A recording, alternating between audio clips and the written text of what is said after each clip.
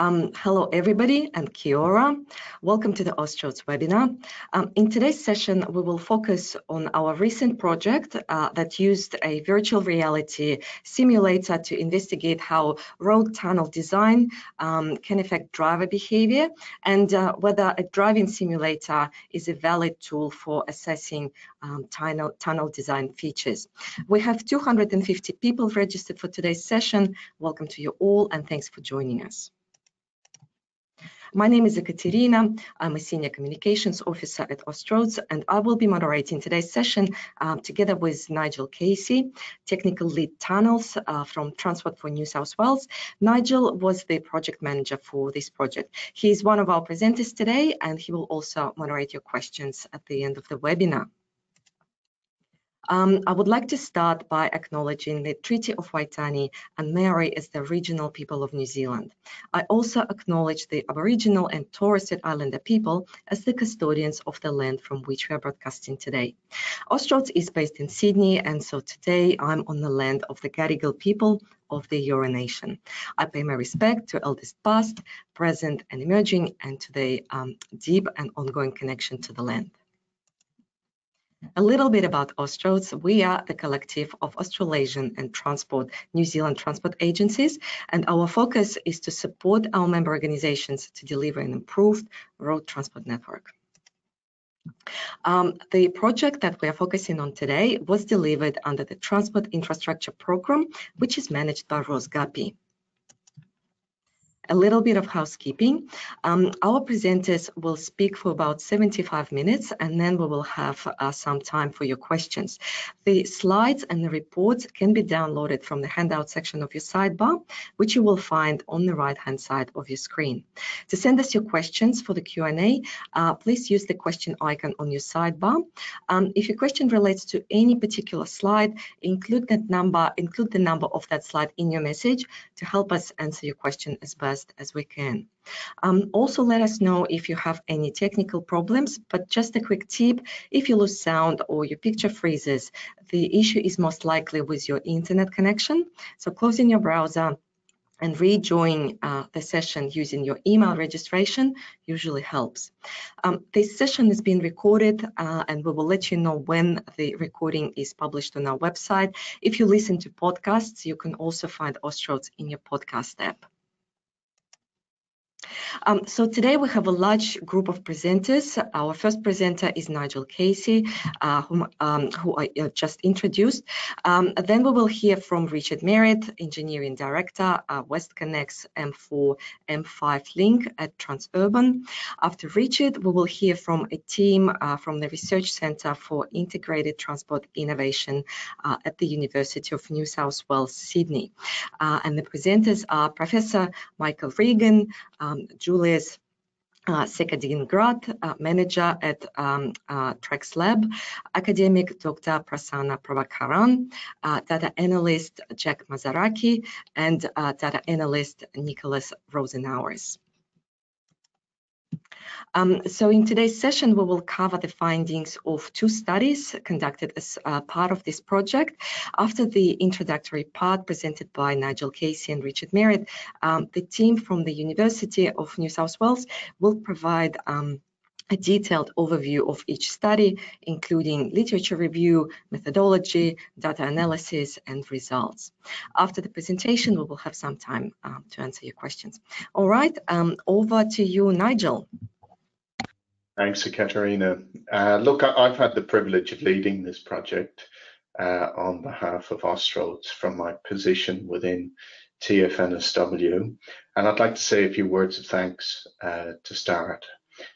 Firstly, this is a project that was conceived a number of years ago. If we take ourselves back a number of years, we've lived through some funny times. So I'd like to thank Ostrodes, and in particular ROZGAPI and Liz Esteban, for not only taking on the sponsorship of this challenging project, but also showing the resilience to support its delivery through multiple shutdowns, through COVID. And also, this has been a bespoke and unique project, which the presenters will talk you through today. And so its uniqueness caused a lot of thought about what the methodology was that we needed to apply. On the list here, I'm going to jump past you for a second, Richard, on the list here, and I'm going to jump down to our colleagues at UNSW. As Katerina mentioned, the work was delivered by the Research Centre for Integrated Transport Innovation at UNSW. And you can see the list of valuable contributors here. We were very fortunate to have appointed our city at UNSW to deliver this work for us. Each of the people listed here, many of whom are presenting today, contributed their own key specialism. So we're very fortunate to have an organisation deliver this work that had this breadth and depth of competence and capability. I'll call out a few names that won't be joining us today. Alexa Zutra was the key simulation modeler who enabled just translation of and development of some of the simulated environments. And Mitch Cunningham delivered a lot of the testing and delivered a lot of the participants through the testing, both in NorthConnex and in the simulated environment. Professor Vinayak Dixit is the director at our city at UNSW, who gave us some valuable insights along the way. Just lastly, but certainly not leastly, my colleague Richard Merrett, who's joining us today, has been, I guess, right back on this project right from the start. Richard, where you and your team at Transurban conceived and delivered the NorthConnex design features, which have been a focus of this work. You and your team have been key collaborators in enabling access to those designs to enable us to generate those simulated environments, but also, of course, access through your colleagues to the NorthConnex tunnel itself, in which we did some testing. Thanks, Katerina. Next one. I just wanted to, in starting and proposing these projects to Austroads, we're obliged to set out, look, what is it that we want to aspire to? What is it that we want to achieve? And this work, as UNSW will present, is split into two study areas, and you can read that text yourself, and those are the two reports, which, if they're not already published, will soon be published on the Austroads website. From my aspect in proposing these projects, my key aim was that other projects could learn from the experience of NorthConnex, but not only doing so to enable bolder tunnel designs, to include greater, as I say, bolder designs to the tunnels. And I recall a quote from a Swedish colleague, and he said, even God loves the underground. And his idea was that we need to enliven the space and bring features into it. So that was my aspiration, and the methodology undertaken and delivered by UNSW, I believe, achieves that goal. Thanks, Katerina. So I'm going to hand over to Richard now and take us back a few years, I think, Richard, and give us that insight into your early thoughts on the project. Over to you. Thanks, Richard. Thanks very much, Nigel. I'd also like to mirror your words in appreciation of all of the hard work everyone has put into this study, and yourself as well. So congratulations. This is a scene setting for this important study with the backdrop of the operating environment just 10 to 15 years ago. This was a typical experience in road tunnels across Sydney. It's hardly imaginable now. At Transurban, it was clear that for any new tunnels, this had to change. For the F3 to M2 motorway link, now called NorthConnex, the procurement, design and delivery approach led by Transurban was transformative in challenging and resetting the traditional technical and design criteria. Examples included significant improvements in the road geometry, requirements for things like steepness and radii to improve vehicle performance. As you can see from the clip there, all of these things are struggling. And also the cross-section This was a huge change as well, such as the width and the height to improve air quality. But at that time, anecdotal feedback suggested some motorists were quite uncomfortable with the prospect of driving in tunnels. And as the NorthConnex tunnel was to be substantially longer than other Sydney road tunnels, the urban and aesthetic design criteria stipulated the following outcomes. And this represented a fundamental and game-changing shift in road tunnel design. And these requirements are as follows: provide a memorable experience through visual interest, create an environment to avoid visual boredom, provide a safe, comfortable and attractive driver experience, provide sufficiently different visual experiences that promote awareness of the journey within the tunnel, and to provide reference points related to key surface features along or adjacent to the route. Very different to the video that I've just played. NorthConnex successfully opened in 2020, with motorists then and now enjoying a very unique outcome. But what about the anecdotal feedback?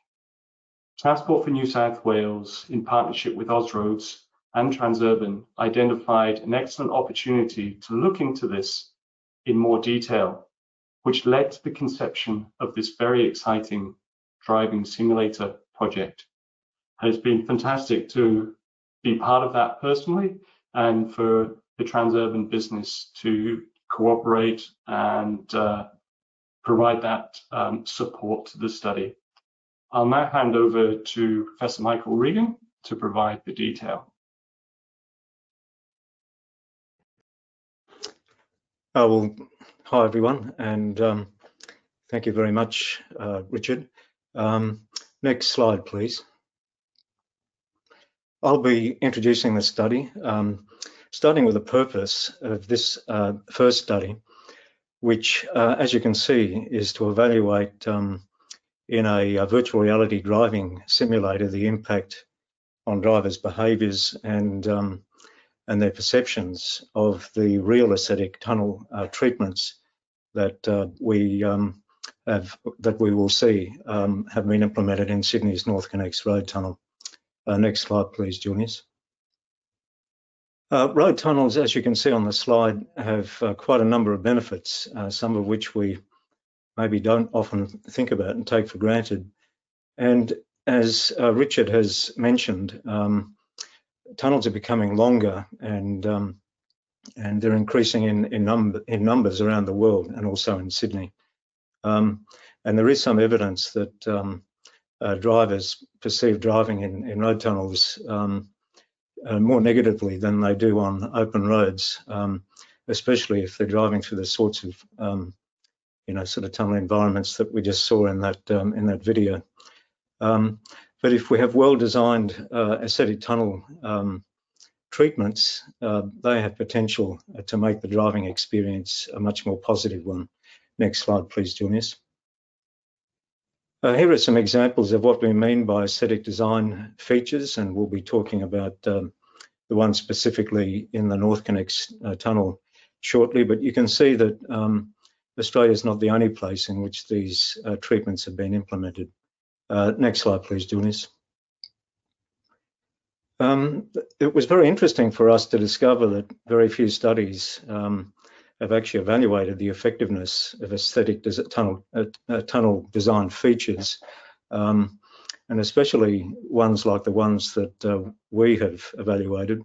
There are some studies that have found, for example, that light-coloured walls are more effective than high illumination in keeping drivers' attention focused on the forward road ahead. There's some evidence that these features can provide a greater visual stimulation to drivers without necessarily distracting them or having any negative effects on driving performance. And there are other studies that have looked at wall markings called rhythm curves that have been found to reduce driver reaction time to changes in driving speed and improved ability to judge speed. Next slide, please, Julius. So what I'm going to do is hand over now to Prasannah to talk to you about the experimental methodology for this study, and I'll come back a bit later. Thank you, Prasannah. Thanks, Mike. So I'm going to talk about the methodology, as Mike mentioned. The study design that we employed was a within subjects design, and that basically means that all participants that took part in the study completed all of the drives that we had created. And we created the 4 separate drives. So we had a treated version, which is a 1-for-1 replication of the NorthConnex tunnel.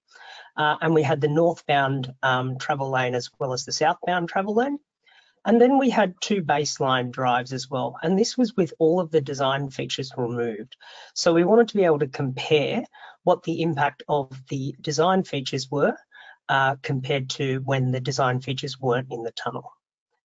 And these were delivered in a counterbalanced order. So you can see orders A through to D. And so there was no order effects. Those order effects would be washed out. In terms of the procedure, participants would arrive and they would complete a consent form. Once they consented to participating in the study, we'd get them into the driving simulation rig and we'd calibrate them with the virtual reality headset as well as in the driving simulator rig. Once they were all calibrated, we got them to complete a practice drive, and the purpose of the practice drive was twofold.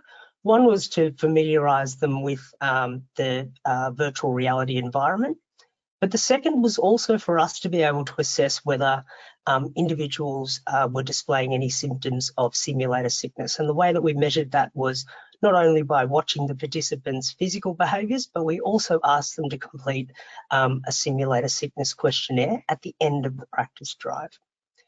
The participant was okay to continue, and we felt that they were sufficiently, that they didn't exhibit any simulator sickness. We got the participants to complete the 4 test drives that I mentioned before, again in a counterbalanced order. Following each of the drives, we got them to complete a simulator sickness questionnaire, but we also got them to complete a drive questionnaire, and I'll go into a bit more detail about what that drive questionnaire involves a little bit later on. Once they'd completed all 4 of the drives, we then got the participants to complete a post-study questionnaire, and then we debriefed them on the purpose of the study. Julius and I are now going to talk about the materials and apparatus. So next slide. So this slide shows the TrackSnap virtual reality driving simulator that was utilized as the testing platform in the study. The components are listed on the slide. We use a virtual reality headset with eye tracking sensors to detect participants' eye gaze during their drive in the simulated tunnel. We also use a steering wheel with force feedback motor, a hydraulic pedal set, and for the software, we use a simulator platform developed in-house at our research center. The simulated vehicle was modeled after a 2018 Toyota RAV4, which is a common vehicle model in New South Wales at that time.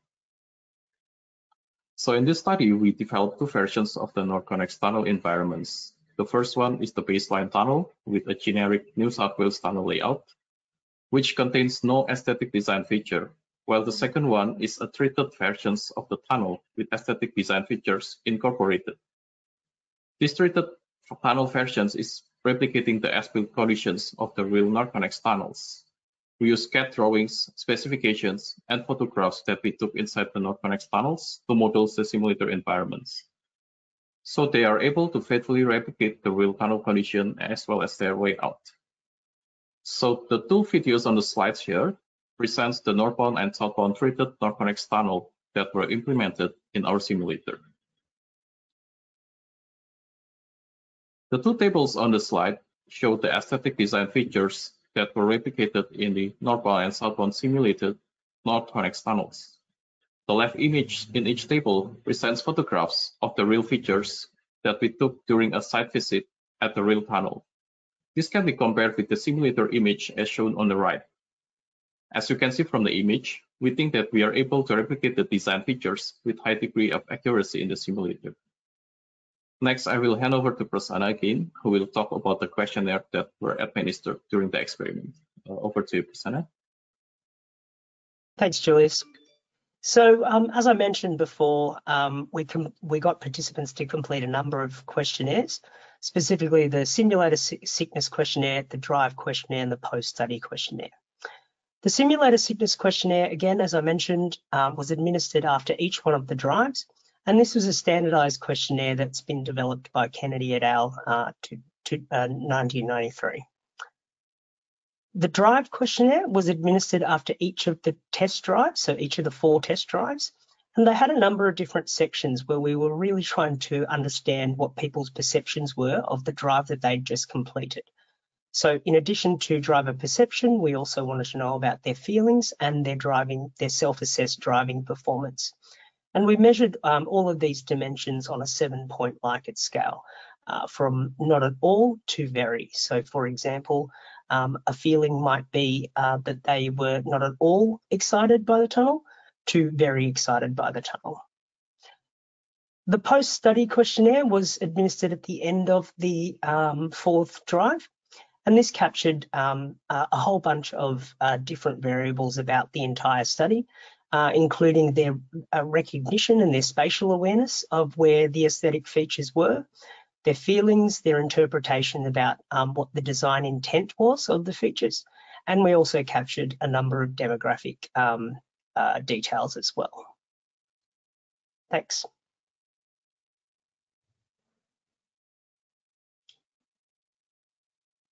Next slide, Julius.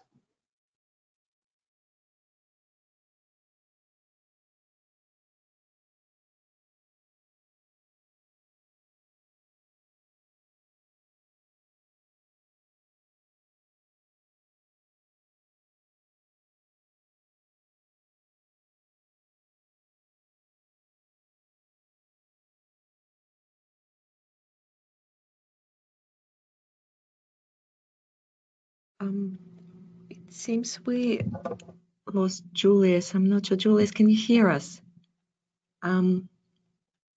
You cannot move through the slides? No. Prasannah, do you mind if I will transition to you? So it's slide 27. Mm-hmm. Sure. Yeah, so I will hand over to you. It's on its way.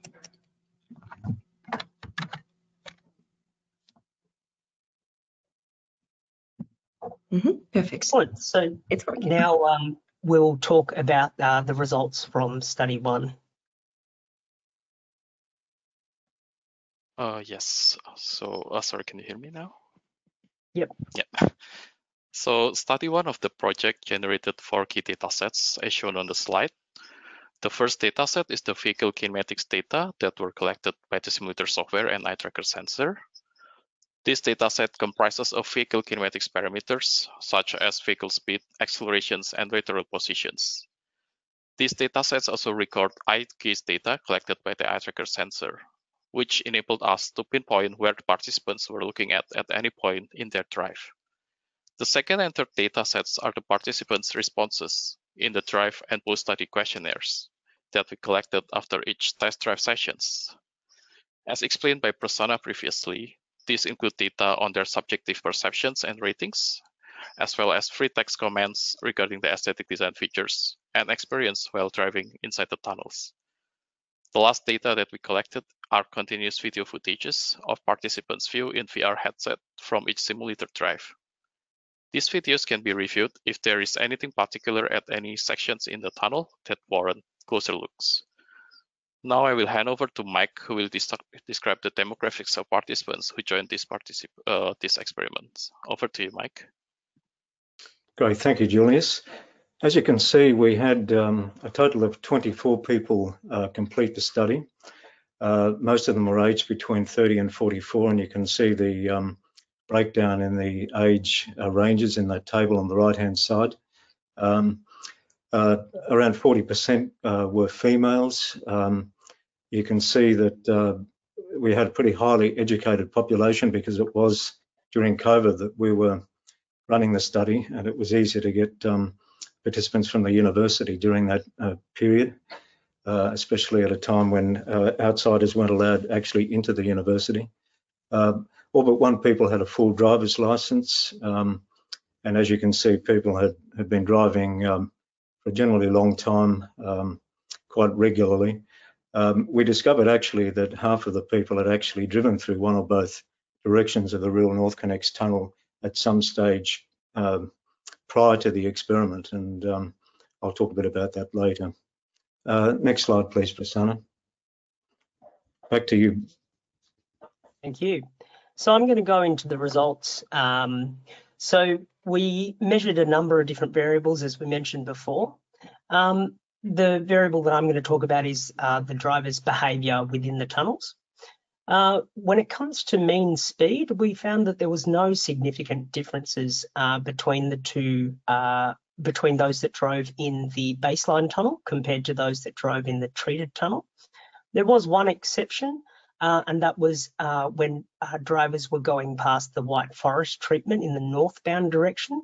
But as you can see, the significant difference was equated to 2.3 kilometres per hour faster in the treated tunnel compared to the baseline tunnel. In terms of speed violations, so exceeding the speed limit, there was no significant differences between those in the baseline versus treated tunnels.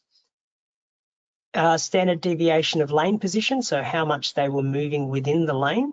There was again no significant differences overall, but there was one exception, and again that was in the southbound direction with the Starscape treatment.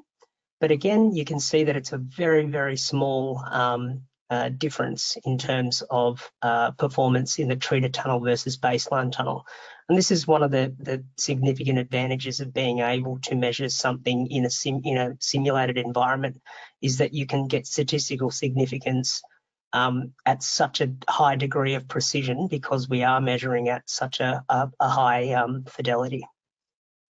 Standard deviation of acceleration, so how much the acceleration was varying, was also not different in the baseline tunnel compared to the treated tunnel. When it comes to eye gaze, so where they were looking in the tunnel, unsurprisingly, there was a higher proportion of participants that were looking at the features when they were present compared to the same locations in the baseline tunnels. The exception to this was in both cases, in the northbound and the southbound treatments, the native birds that were at the entrances of those tunnels. There was no significant differences between baseline and treatment. When we look at drivers' perceptions, so their self-reported perceptions of the tunnel, participants found the treated tunnels to be more visually interesting, more attractive, more memorable, and less monotonous. And you can see here in terms of how much they liked each one of the features, you can see that there's quite a number of features that were highly rated, including the Starscape, the Blue Forest and speed lines. And there were other treatments that were not liked as much, such as the White Forest and the organic panels, or the panelling on the sides of the tunnels.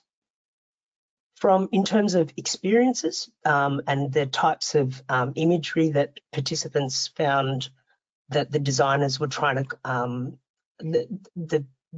the imagery that they thought the designers were trying to conjure up, you find that both for the northbound and the southbound tunnels, people found that they were conjuring up imagery of birds, but also that the purpose of these features was to change their driving state or their feelings. With the northbound tunnel, there was more feelings around nature and trees, and in the southbound tunnel, they found it to be more futuristic. There was a sense of outer space, stars. They were some of the themes that were respondents put down. I'm going to hand over to Julius now to talk about driver states and spatial awareness. Thank you, Prasannah. This slide presents the results of subjective perception questionnaire that were administered after each simulator drive for both the baseline and the treatment tunnels. The first table on the top is the actual questions that was presented to participants. They were asked to rate each driving state measure on a 7-scale Likert ratings from best to worst, while the second table below shows the analysis results. Based on this, we can see that participants reported that they were able to significantly feel less bored, less sleepy, more alert in the treated tunnel when compared to the baseline tunnels. On the other hand, participants also reported that they were no more distracted, calm, tense, or relaxed in the treated tunnels. Or in other words, we can see that the findings confirm that the aesthetic design features in the NorthConnex tunnels could induce several positive perceptions and driver states.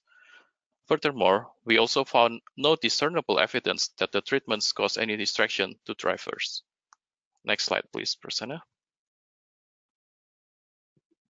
In a post-study questionnaire, we also asked participants whether they could recognize image of the design features that were modeled in the simulated tunnels. To minimize bias, a total of 16 images were presented. 8 of those images are real features that present in the NorthConnex tunnels, while the remaining 8 images show dummy design features that were not actually present in the tunnels. 2 examples of the dummy features are shown on the slide. The left image was taken from a Norwegian tunnel, while the right image was a feature that was actually found in the Sydney WestConnex M8 tunnel. The aim of this question was to determine if there's any design features in the NorthConnex tunnels that was distinctly memorable to participants when compared to the dummy features that were not present in the tunnel. From the results, we can see that most of the real design features in the NorthConnex tunnel were correctly identified by participants. Only the native birds and white forest treatments were not correctly recognized by majority of participants. This is consistent with the eye tracker data results, which found no difference in visual glance behavior at those 2 features. A possible explanation is that the native bird features are located at the tunnel entry portals, an area which are known to be locations of high cognitive load, where drivers were focusing on the task of transitioning safely from external highway environment to the internal tunnel environment. Next slide, please, Prasannah. To further test participant recognition of features, they were also asked to guess the locations of each design features inside the tunnel.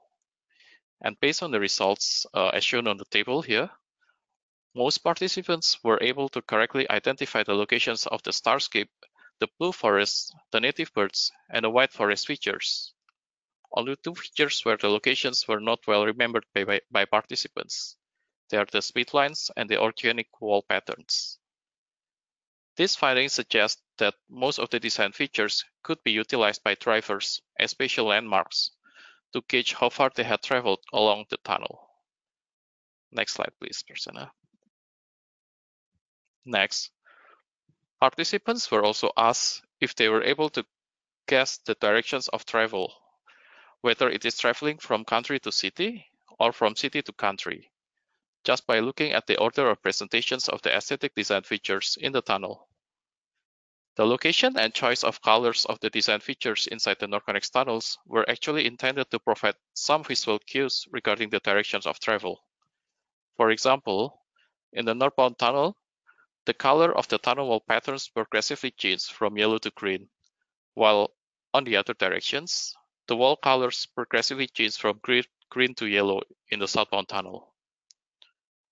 The color yellow here is actually meant to represent the color of Sydney sandstone, which is commonly found in Sydney suburbs, while green is hinting on the Ku-ring-gai National Park.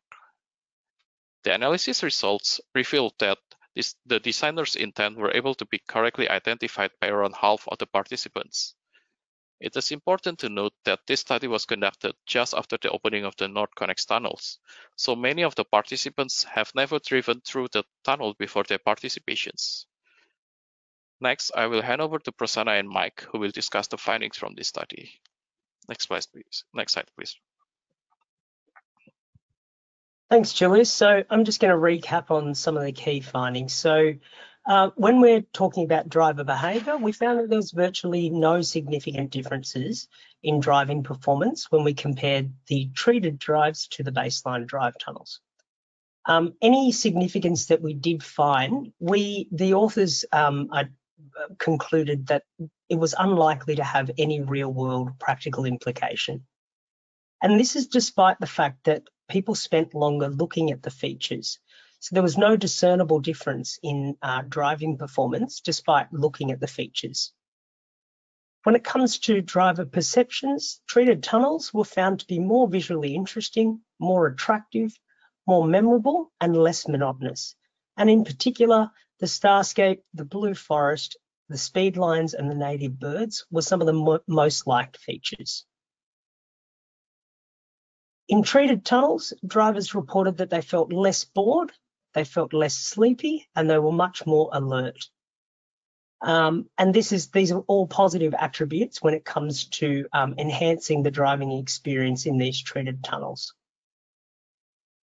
In terms of spatial awareness, we found that most features were well recognised, except for the native birds. And as Julius mentioned, what we attributed this to the high cognitive workload that we know occurs at the entrance and exits to tunnels. And so it makes sense that there would be less attention paid to these features because drivers are paying more attention to the transition from outside to inside the tunnel. The most participants correctly identified the approximate location of the features. And so this supports the idea that we could use these features as landmarks, particularly in extended and long tunnels, to give people an indication of how far through the tunnel they are. Only around half of the participants correctly identified the design intent of the design features. So the message that the designers were trying to get across didn't come through as strongly as we had hoped. I'll now hand over to Mike to talk about some of the other discussion points that we identified. Thank you, Prasannah. So I'll finish off the study now. I've just got a few slides. As I mentioned before, there are very few studies that have evaluated or tried to evaluate the impact of aesthetic design features of the kind that we have talked about. Drivers in this study spent significantly more time looking at almost all of the design features in the treated tunnel, as Prasannah said, than at the equivalent locations in the untreated baseline tunnel. But as we've discovered, there was no discernible evidence in the driving performance data, at least, that driving performance was compromised in the treated tunnel compared to the untreated tunnel. And that seems to be consistent with findings from an earlier study in 2015. Participants in our study, as we explained, reported feeling significantly less sleepy and more alert in the treated tunnel. And again, that seems consistent, at least in part, with some work back in 2017, where Zeng and colleagues found that sidewall markings relieved visual fatigue. Next slide, please, Prasannah. Like all studies, there were some limitations of the study that we should talk about. One of them is that half of the participants had actually driven through one or both directions in the real NorthConnex tunnel. We didn't actually screen out people who had driven through one or both directions of the tunnel at the time, mainly because of difficulties in actually getting participants in the study during COVID.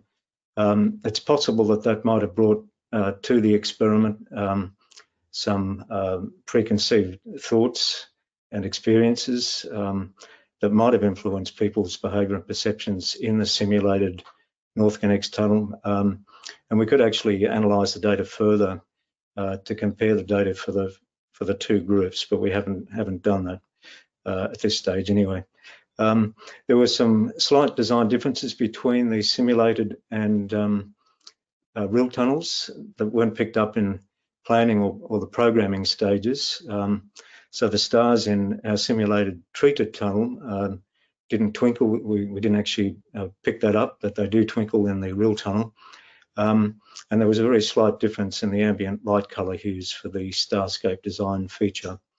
But we don't know whether these slight differences would have had any significant effect on driving behaviour or any of the self-reported perceptions that people produce that we've talked about. Next slide, please, Prasannah. In terms of future research, there was one research study that Australians wanted carried out after this study, which is in fact the next study that we'll be talking about, and we'll talk about that study in the next presentation. Next slide, please, Prasannah.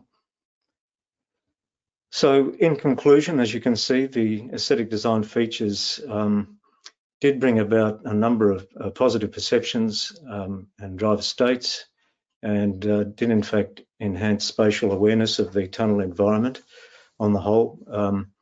Most of the design features attracted attention, as you expect they would, but we couldn't see in the driving performance data any discernible evidence that this diversion of attention compromised driving performance, at least in this study as designed. That's the end. Next slide, please, Prasannah. That's the end of study 1.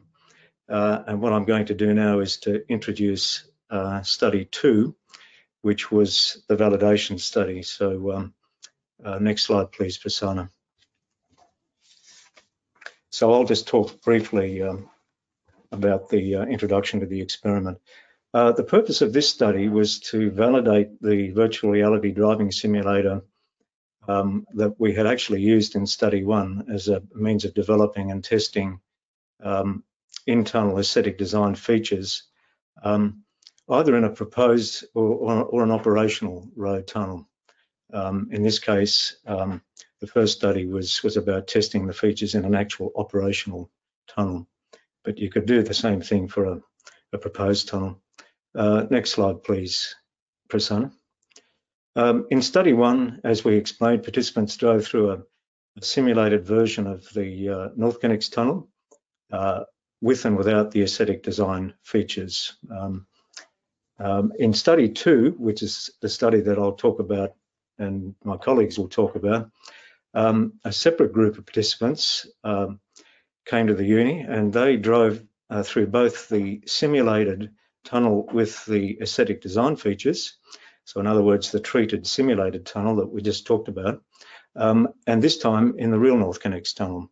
And when they drove through the real NorthConnex tunnel, they were driving in an instrumented vehicle. And the aim of study 2 was to establish what we call the validity of the virtual reality driving simulator that we used in study 1 for as I explained, enabling valid testing of driving behaviour and performance in this case, the Sydney NorthConnex tunnel. Next slide, please, Prasannah. I just wanted to explain that there are two kinds of, I've actually lost the slides on my screen, Prasannah. Thank you. There are two kinds of simulator validity. There's what's called absolute validity, and that's demonstrated when the numerical value of a measure that we collect in the simulated tunnel and the real tunnel are identical or very similar. So, for example, mean speed and lane position, we might find are very similar in the simulated and real tunnels, which would be indicative of a simulator that had absolute validity. The other kind of validity is what we call relative validity, and that's demonstrated when the numerical values of a measure or measures collected in a simulated and a real tunnel are in the same direction. So, for example, drivers who exceed the speed limit in the simulated treated tunnel also exceed the speed limit in the real tunnel, even if the absolute speeds in the two tunnels are slightly different. Next slide, please, Prasannah. Again, we're quite surprised that there were very few simulated validation studies that have been reported in the scientific literature, given that simulators are used routinely to do research, but hardly anyone has actually validated their simulators and reported the findings in the published literature. And there was only one study that we discovered that had been conducted to specifically assess the validity of a driving simulator for tunnel research, and that was by Tornros back in 1998 using the VTI simulator in Sweden. And they were able to demonstrate relative validity, the relative validity of their simulator but not absolute validity, as I've just described. And in study 2, the one that we're talking about now, we agreed with Austroads to focus on establishing, at least in this study, the absolute validity of the virtual reality driving simulator that we used in study 1. But as we'll go on to explain, we also poked around at the data to see what evidence there might be for relative validity as well. But the main focus in designing the experiment was to look at absolute validity.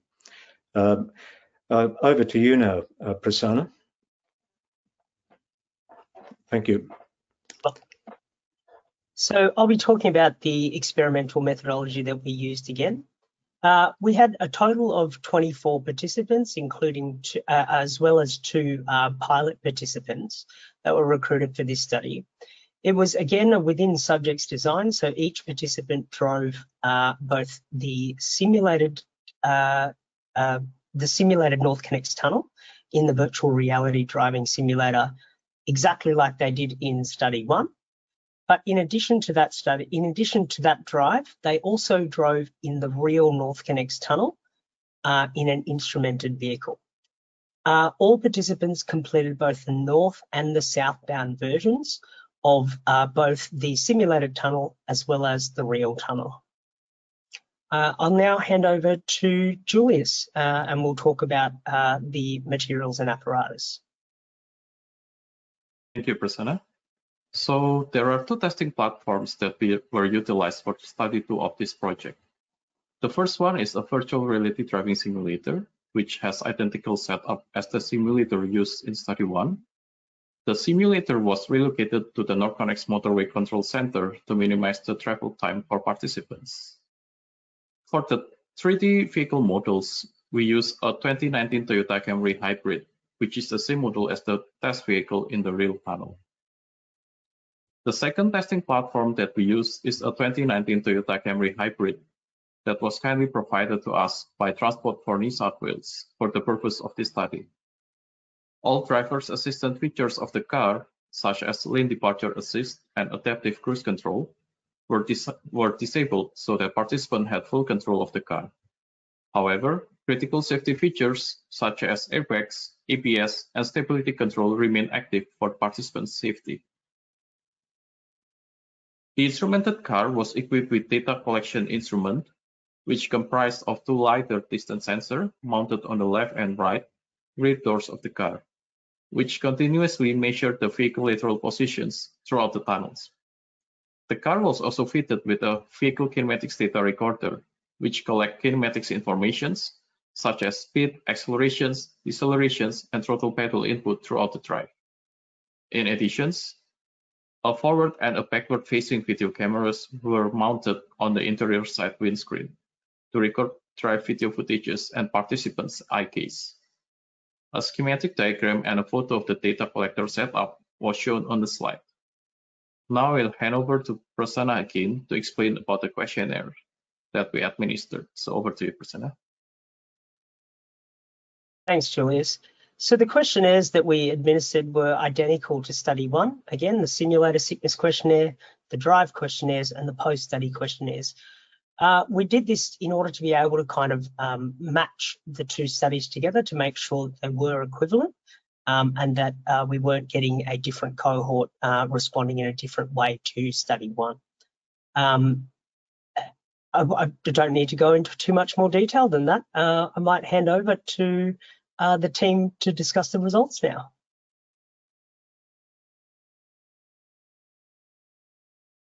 Thank you, Prasannah. So study 2 generated 6 key data sets as shown on the slide here. On top of the data collected by the simulator software and questionnaire, which are the same as study 1 and have been explained previously, we also collected additional data from the instrumented vehicle, particularly data on vehicle kinematics and drive video. Next, Mike will explain the demographics of study 2 participants. Over to you, Mike. Thank you, Julius. In this study, we had 26 participants who completed the study. Most were aged, as you can see, between 20 and 65 years of age. Just over 42% were females. We also had a bias towards people who were more highly educated, as in the previous study. Only one, as in the previous study, didn't have a full Australian driver's licence. Most of them had quite a bit of driving experience. They drove regularly, and in this case, 1/3 of the participants had driven through one or both directions of the real NorthConnex tunnel at some time prior to undertaking the study.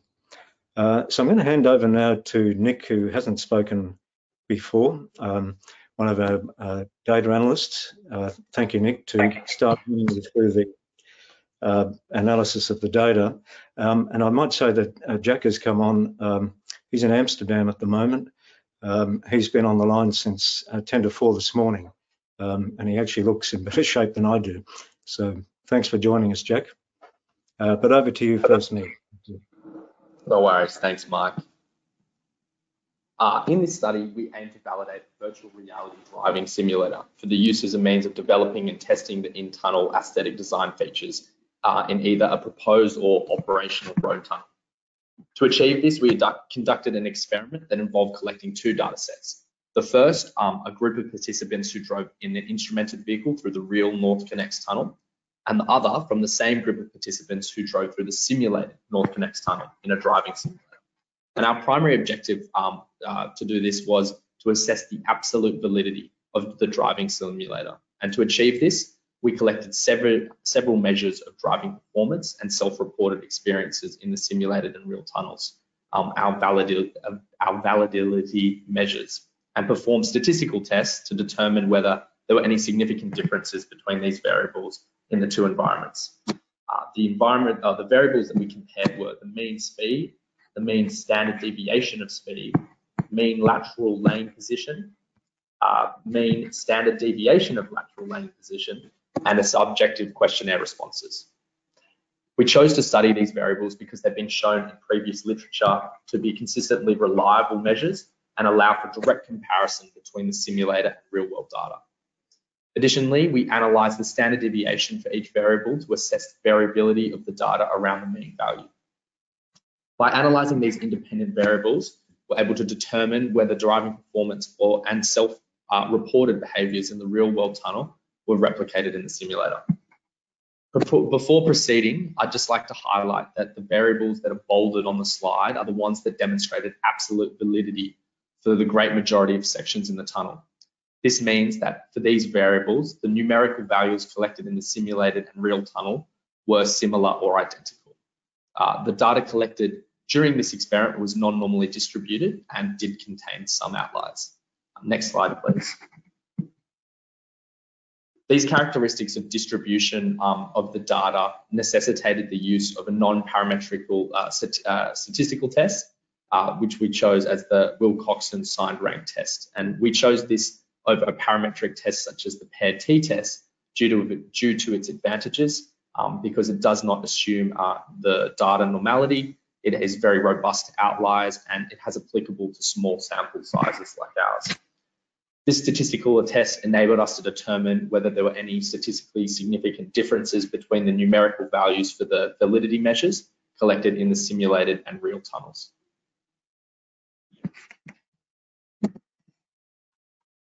Thanks, Julius.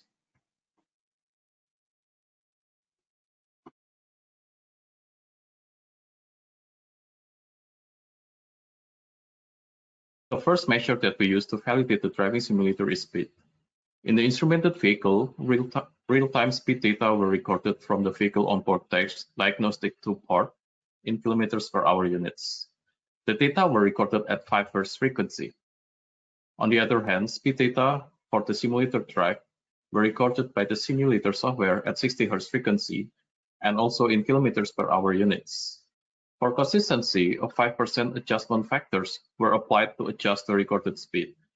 The reason for doing this is because the speed as indicated on the car speedometer is actually 5% higher than the actual traveling speed as recorded by the vehicle computer and GPS readings.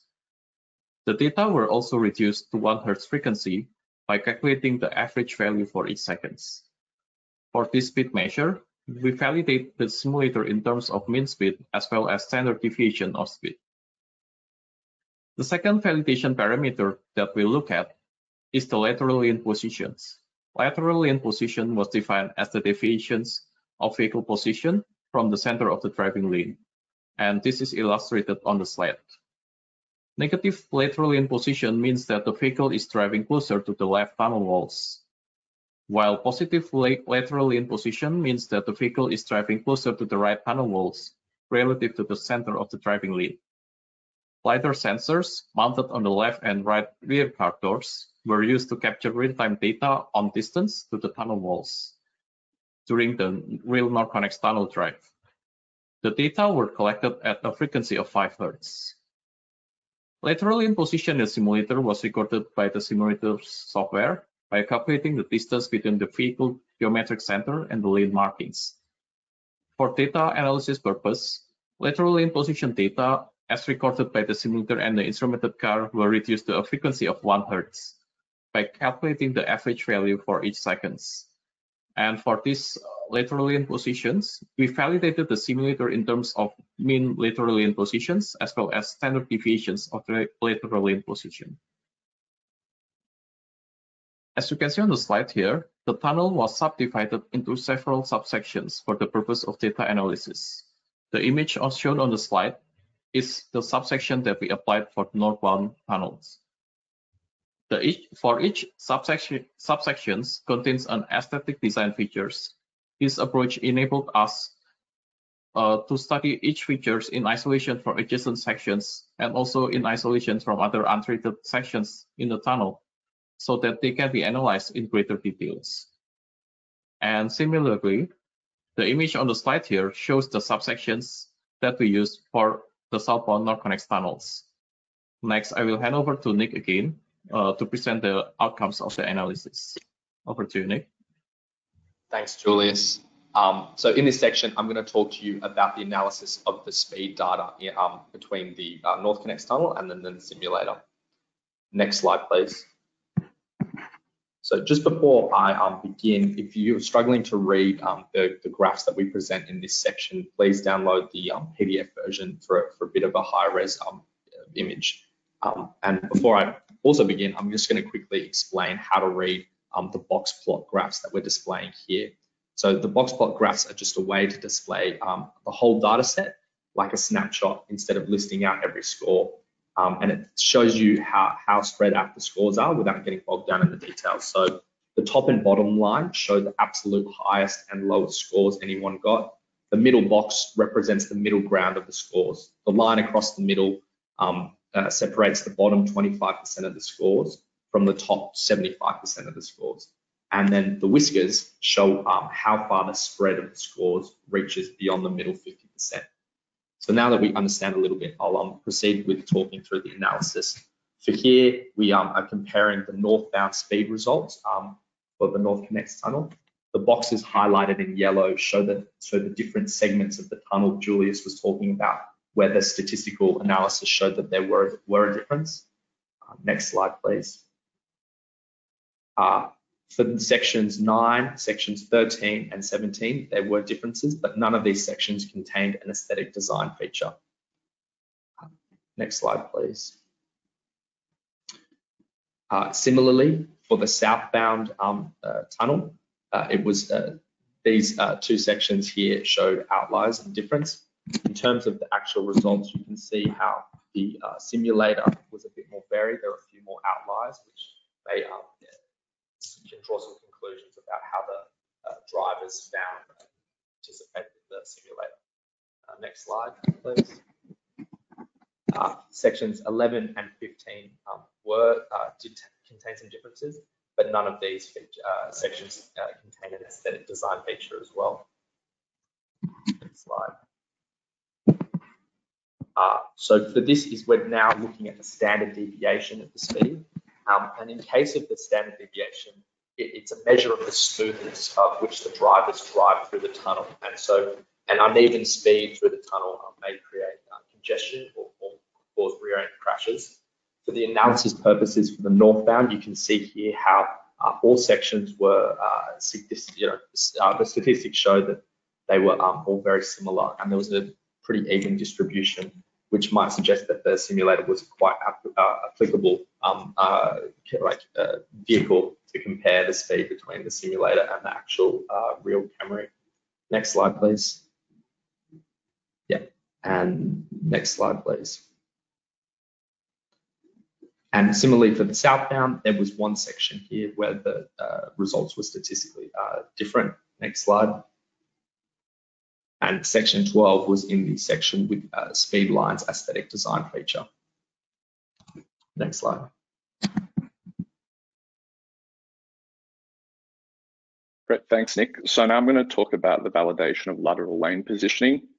We measured the mean lane positioning and also the standard deviation of lane positioning. And again, the diagram on the right just highlights how we actually measured the lateral lane positioning figure and data in the real in the real NorthConnex tunnel. Next slide, please.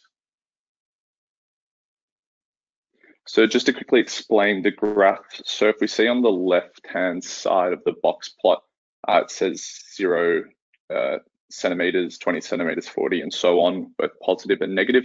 So for example, the box plot just first one to the right, which is sitting at roughly 10 plus 10 centimeters, that shows that the drivers average 10 centimeters to the right of the middle of the lane. So for the northbound mean lateral lane positioning, we see overall that there was a larger distribution of lateral lane position for the simulator data, that meaning that there was a greater range of scores, and there was also more outliers in the simulator data. Lane spacing for all northbound sections was similar, except for section 6, which contained a yellow wall texture. Next slide, please.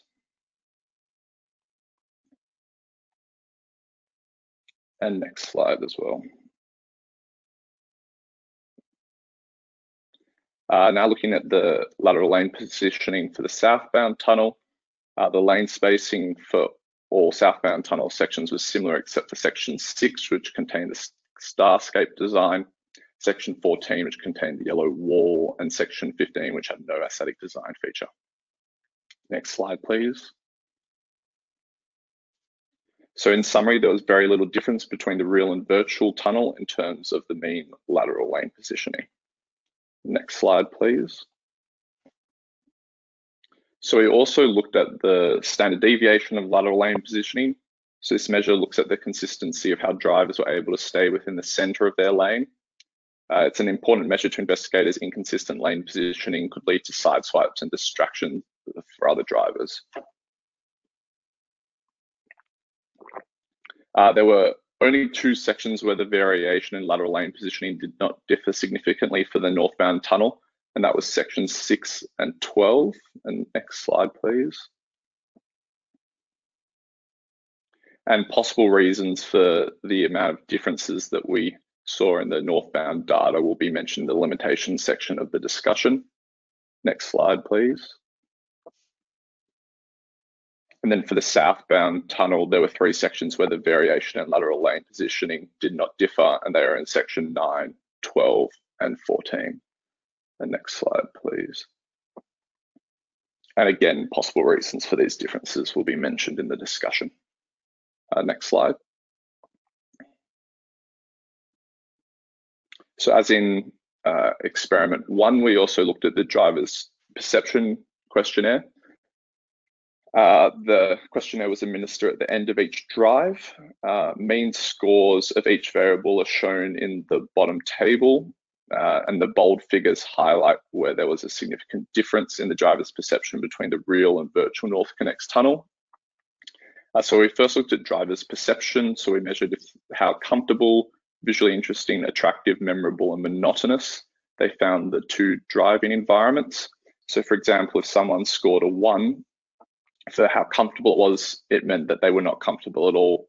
Vice versa, if they scored a 6 or a 7, it meant that they felt very comfortable. For the northbound tunnel, all variables were the same. And then for the southbound, drivers found that the instrumented tunnel was more visually interesting and also more memorable. Next slide, please. We also looked at the driver's state, so how bored, sleepy, alert, distracted, calm, tense, and relaxed they were. For the northbound tunnel, drivers felt more tense in the simulator. And then in the southbound tunnel, drivers felt more bored. They felt more bored in the simulator tunnel. They felt more calm in the instrumented tunnel, and they also felt more relaxed in the instrumented tunnel as well. Next slide, please. And then finally, we looked at the driver's perceived performance, so how safely their driving felt, and also how mentally demanding the driving was for them. In the northbound tunnel, there was no differences on these metrics, and then for the southbound, drivers felt that there was more mentally demanding driving in the simulator. And over to you, Julius. Thank you, Jack.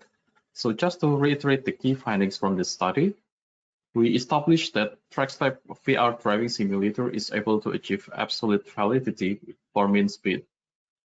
So it means that the simulator is a valid platform for testing of drivers' mean speed in the majority of the tunnel sections. The simulator has also achieved absolute validity for the testing of variability of driver speed for the majority of the tunnel sections.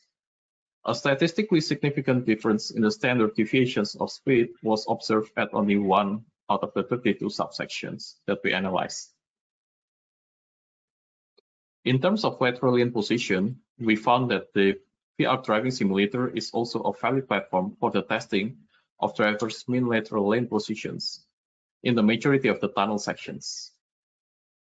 However, in its present configurations, the simulator is not able to achieve absolute validity for the testing of standard deviations of lateral lane positions. And the report contains some recommendations that can be made to improve the fidelity of the simulator with respect to these particular parameters, mainly related to the need to better calibrate the weight of the steering wheel. And finally, we also found that overall, there was a good correlations between self-reported perceptions from the simulated tunnels and from the real tunnels. Statistically significant differences were only found in 7 out of the 28 assessment measures. And for those measures, participants actually rated their driving experience in the same positive or negative directions. Now I will hand over to Mike to explain about the relative validity of the simulator and also to conclude these presentations. Over to you, Mike. Thank you, Julius. The focus of this study, as we designed it, as I mentioned earlier, was on what we call absolute validity, and we've heard all about that during this presentation, but the simulator also exhibited some degree of relative validity, even though, as I mentioned before, we didn't set out specifically to look at relative validity. And for example, in both the simulated treated tunnel and the real tunnel, we found that participants drove consistently below the speed limit. They tended to increase their speed shortly after entering the tunnel, and subjectively they rated their tunnel driving experiences in the same direction for most of the self-reported measures. So we did find some evidence of relative validity as well. Next slide, please, Prasannah. In terms of the relationship with previous findings, as I mentioned at the very beginning of this presentation, only one study that we know about has actually tested the validity of a driving simulator for use in road tunnel research. And in that particular study back in 1998, using the VTI simulator in Sweden, they were unable to demonstrate absolute validity. Whereas conversely, in our study, we were able to demonstrate absolute validity, at least for 3 of the 4 key variables that we looked at, for mean speed, the standard deviation of speed, and mean or average lateral position. I suppose we should point out that that study was conducted in a driving simulator back in 1998, even though it was a state-of-the-art simulator at the time. The technology was much older than the technology we had at our disposal. They used a projector system with only 120-degree lateral field of view rather than virtual reality goggles, which gave our participants a a complete 360-degree lateral and longitudinal field of view. So wherever they looked, they were totally immersed within the tunnel environment. Next slide, please, Prasannah. So study 2, at least to our knowledge, is the first study ever to demonstrate absolute validity of a virtual reality driving simulator for use in road tunnel research. And the findings from the study suggest, as I said, that the measures of mean speed, standard deviation of speed, and mean lateral position that we obtained in study 1, I think we could conclude from this study were valid measures of driving behaviour and performance. Next slide, please, Prasannah. Physical fidelity, there are some limitations, again, that we should note as scientists. The physical fidelity of the simulator vehicle is something we should mention and was alluded to by Julius. We had an oversensitive steering wheel in the driving simulator. As a result, that meant that people were more variable in their lateral position in the simulator than they were in the real tunnel. And so what we need is to more accurately calibrate the steering wheel in the simulator to make it less sensitive and improve the road feel so that the simulator does possess a high degree of absolute validity for the standard deviation of lateral lane position. Drivers self-reported of perceptions of the simulated southbound NorthConnex tunnel were, as we saw, for some measures inconsistent with those in the real southbound NorthConnex tunnel. And we think that a better visual rendering or refinement, if you want to put it that way, of the starscape feature and the ambient light colour in the simulated southbound tunnel could improve the absolute validity of those self-reported perceptions. And as I mentioned, about a third of the participants had reportedly driven through one or both directions of the real NorthConnex tunnel at some time previous to their involvement in this study. It's possible that that might have influenced their perceptions of the simulated tunnel. And if it did, it would have been especially for the participants who were exposed first in the study to the simulated tunnel, having experienced a real tunnel before. Next slide, please.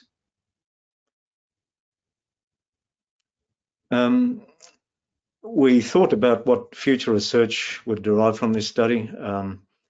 As I mentioned before, relative validity is something that wasn't systematically explored or established. It wasn't a requirement of this study, but certainly that would be a fruitful area of further research. In both studies 1 and 2, self-reported subjective perceptions of the aesthetic design features in the simulated NorthConnex tunnel were collected and reported, as we mentioned. And so we have 2 sets of data now that are comparable for the simulated NorthConnex, or the simulated treated NorthConnex tunnel. And so it would be possible for the 2 different groups of participants in the 2 studies to see how reliable those findings were for the 2 different experiments. Julius also mentioned that we collected eye tracking data in the virtual reality driving simulator in this study, in the validation study. And we also recorded video data of participants' faces as they were travelling in the instrumented vehicle in the NorthConnex tunnel. And we could actually analyse that data if we were to do further research to determine exactly where and for how long drivers fixated on certain driving features in both the simulated and real tunnels, and to determine to what extent the aesthetic design features attracted drivers' attention. Next slide, please. So in conclusion, this is the very last slide of the 2 presentations. We did find that the virtual reality driving simulator in this validation study seems to be a valid platform for the assessment of those 3 variables at least that you can see there, as well as some of these self-reported perceptions of driver state and feelings about the simulator.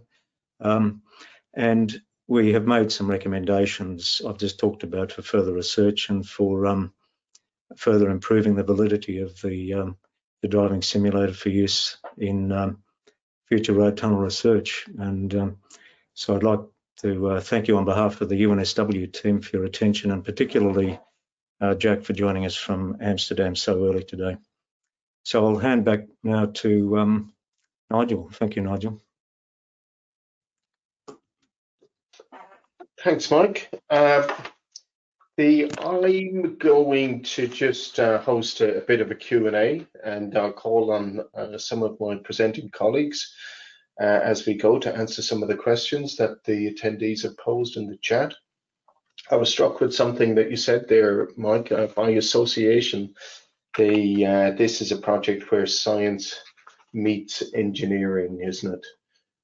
Your phrase there, as scientists, we need to identify the strengths and benefits of the study.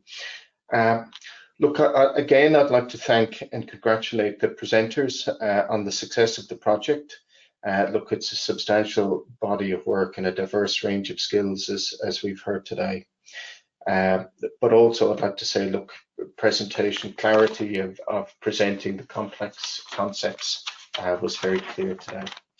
I'd just like to go back on some of the key findings for me, and then introduce a couple of questions. The key findings: the treatments you found in the study didn't provide any discernible distraction. Well, that's a great outcome for us in emboldening design of tunnel space. There's no significant difference in driver performance between the treated and baseline tunnels. Very interesting, the recognition of the different design features. Over 80% recognition of the speed line and starscape features. Less recognition of others due to cognitive load, perhaps, at entrances. My first question, I think, is to perhaps Mike and Julius, and it's about the validation study. You know, we validated the use of the TracksLab simulator, and therefore we validated the results of study 1. To what extent does that validation apply to other simulators or variations to the simulation equipment at TracksLab? I'm not quite sure I understand exactly the question. If I may pose it again more clearly, perhaps, say that you had an upgrade of the equipment at Ore City, the simulated equipment. To what extent would the validation that you have achieved here, how could we rely on an updated or improved version of TracksLab as time evolves? Yeah, thanks for clarifying that. Well, I think I sort of answered that, I think, when I was talking about some of the limitations of the study. So we talked about, for example, reducing the oversensitivity of the steering wheel, improving the road feel of the steering wheel. Of course, the research that we did found no discernible evidence in the driving performance data. What we didn't do was to analyse the eye gaze data. So what we don't know is whether when people were, when their attention was attracted to the features, whether there's something else that they might have missed that was going on in the tunnel at the time. So I think my answer to the question is the fidelity of the simulator is high enough and the validity is significant enough, I think, to do pretty much any validation, any research we want to do on aesthetic design features in road tunnels. It's more a matter of what other things can we get out of the data that we can collect that we didn't get out of the data in the experiments that we ran for this program. Thanks, Mike. Sorry, Julius. Oh yes, sorry. Yeah, I just want to add on the points that Mike has mentioned. So this particular project has given us plenty of experience with simulator validations, and in TracksLab we always keep developing our simulator. So The next versions of the simulator actually will be developed to address some limitations that we found during this study. So for example, with the current setup that we used for the study, the simulator was set up as a stationary simulators, which means there's no simulations of physical movement. But we are currently working to basically address that issue by adding like a motion base to the simulator. So we can even improve the fidelity of the simulator in the future by having this physical movement translated into the simulator. So yeah. Thanks, Julius. Yeah. I'm going to pose a question to Prasannah now, and it's a question in the chat. Was there traffic in the real tunnel, and if so, did you simulate traffic in the virtual reality simulator? Can you tell us how you designed that in the two studies? Perhaps Prasannah, would you like to lead with it once? Yes, so we specifically didn't include traffic in study 1, and that was done on purpose. For the main reason for that is we wanted to have free-flowing traffic, so we didn't want the behaviour of the participant to be impacted by other vehicles. So we wanted to get a clean measure of how their performance was, but how their behaviours were. If they're interacting with vehicles, it's unpredictable, and so we end up with too much variation in the data that would make it meaningful. In terms of how realistic that is, that's the beauty of experimental design, is that if you have a baseline study, if you have a baseline tunnel and you have a treated tunnel, and the only thing that changes between those two is the aesthetic design features, then any differences that we see between those two tunnels, we can causally attribute to those design features. So that's one of the beauties of being able to do that in a simulated environment compared to doing it in the real world, where we've got all these extraneous variables that could impact how a participant would perform. Study 2 then kind of adds to that to be able to show, well, how is performance in the real world compared to studies. So the two studies complement each other quite well.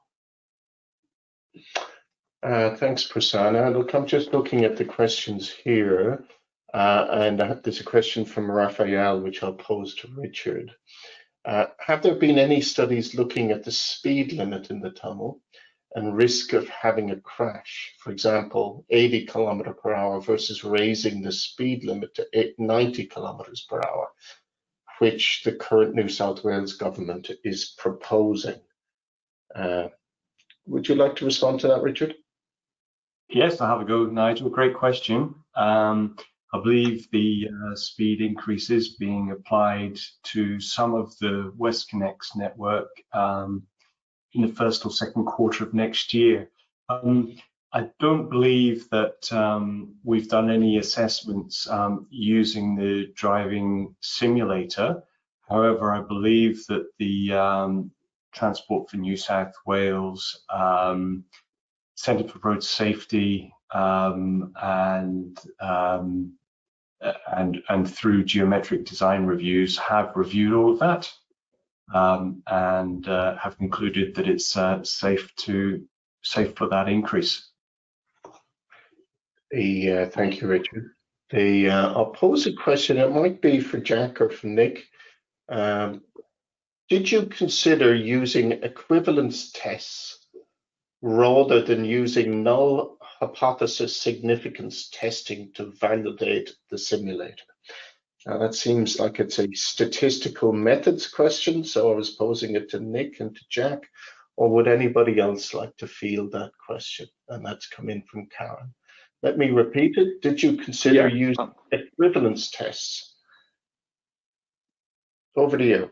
Yeah, so in designing the experiment, we based a lot of the statistical testing off what was done in past research, just so that we knew it would have the highest degree of validity.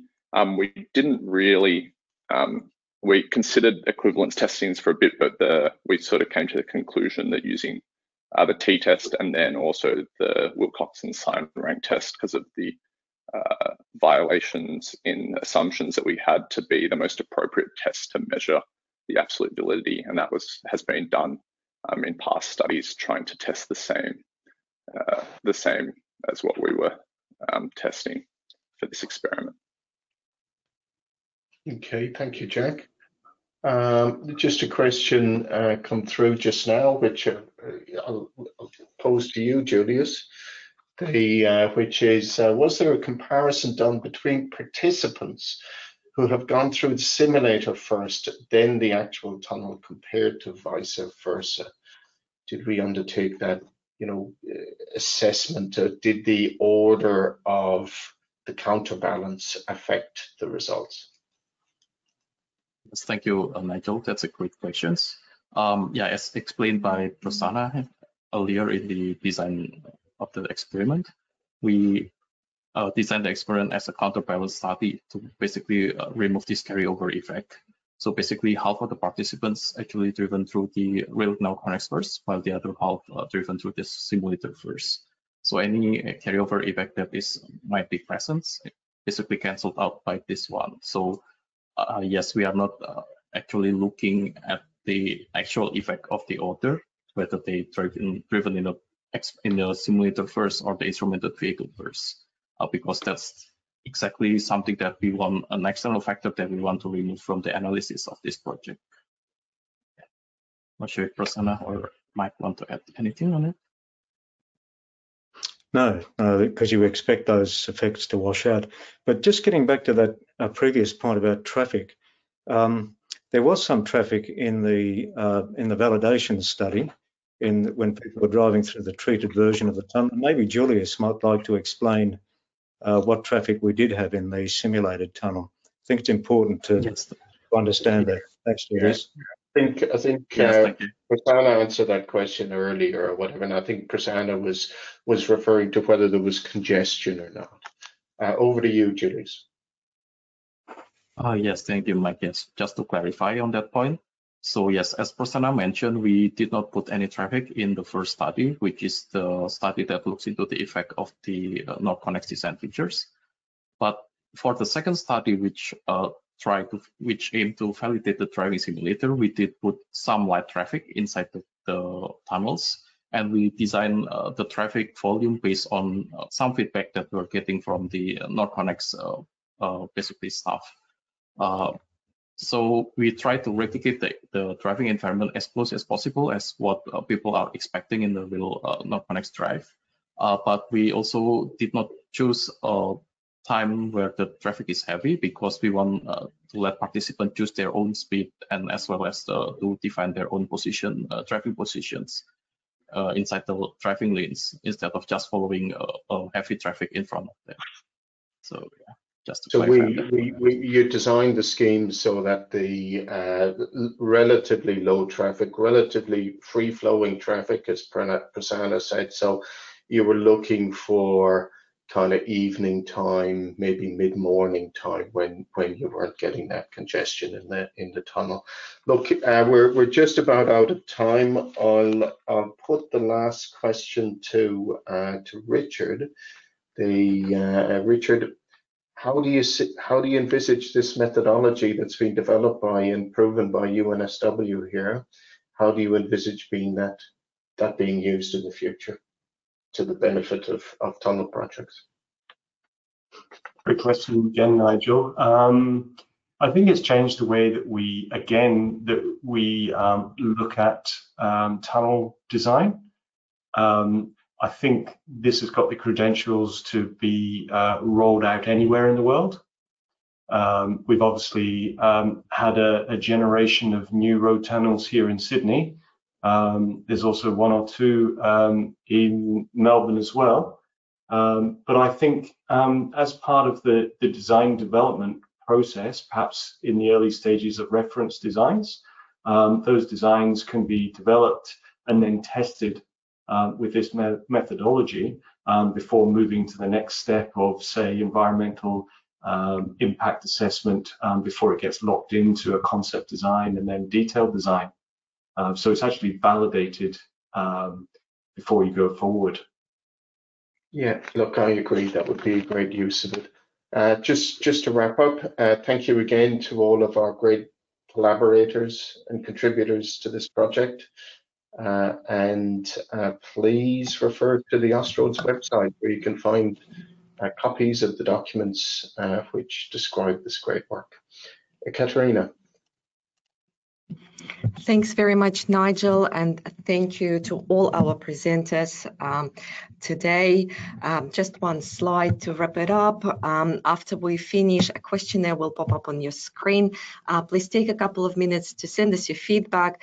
It really helps us to know what you liked or didn't like during the session, and what suggestions you have for future webinars. Once again, today's webinar is being recorded, and we will send you the link to the recording when it's published on our website. This is our last webinar for the year. We are planning to kick off with the first 2024 webinar at the end of January, so please keep an eye on our website for details, or subscribe to our monthly newsletter using the link provided on the slide. Thanks so much for being with us. We hope you have a restful break during the upcoming holiday season, and we will see you next year. Bye for now. Bye for now.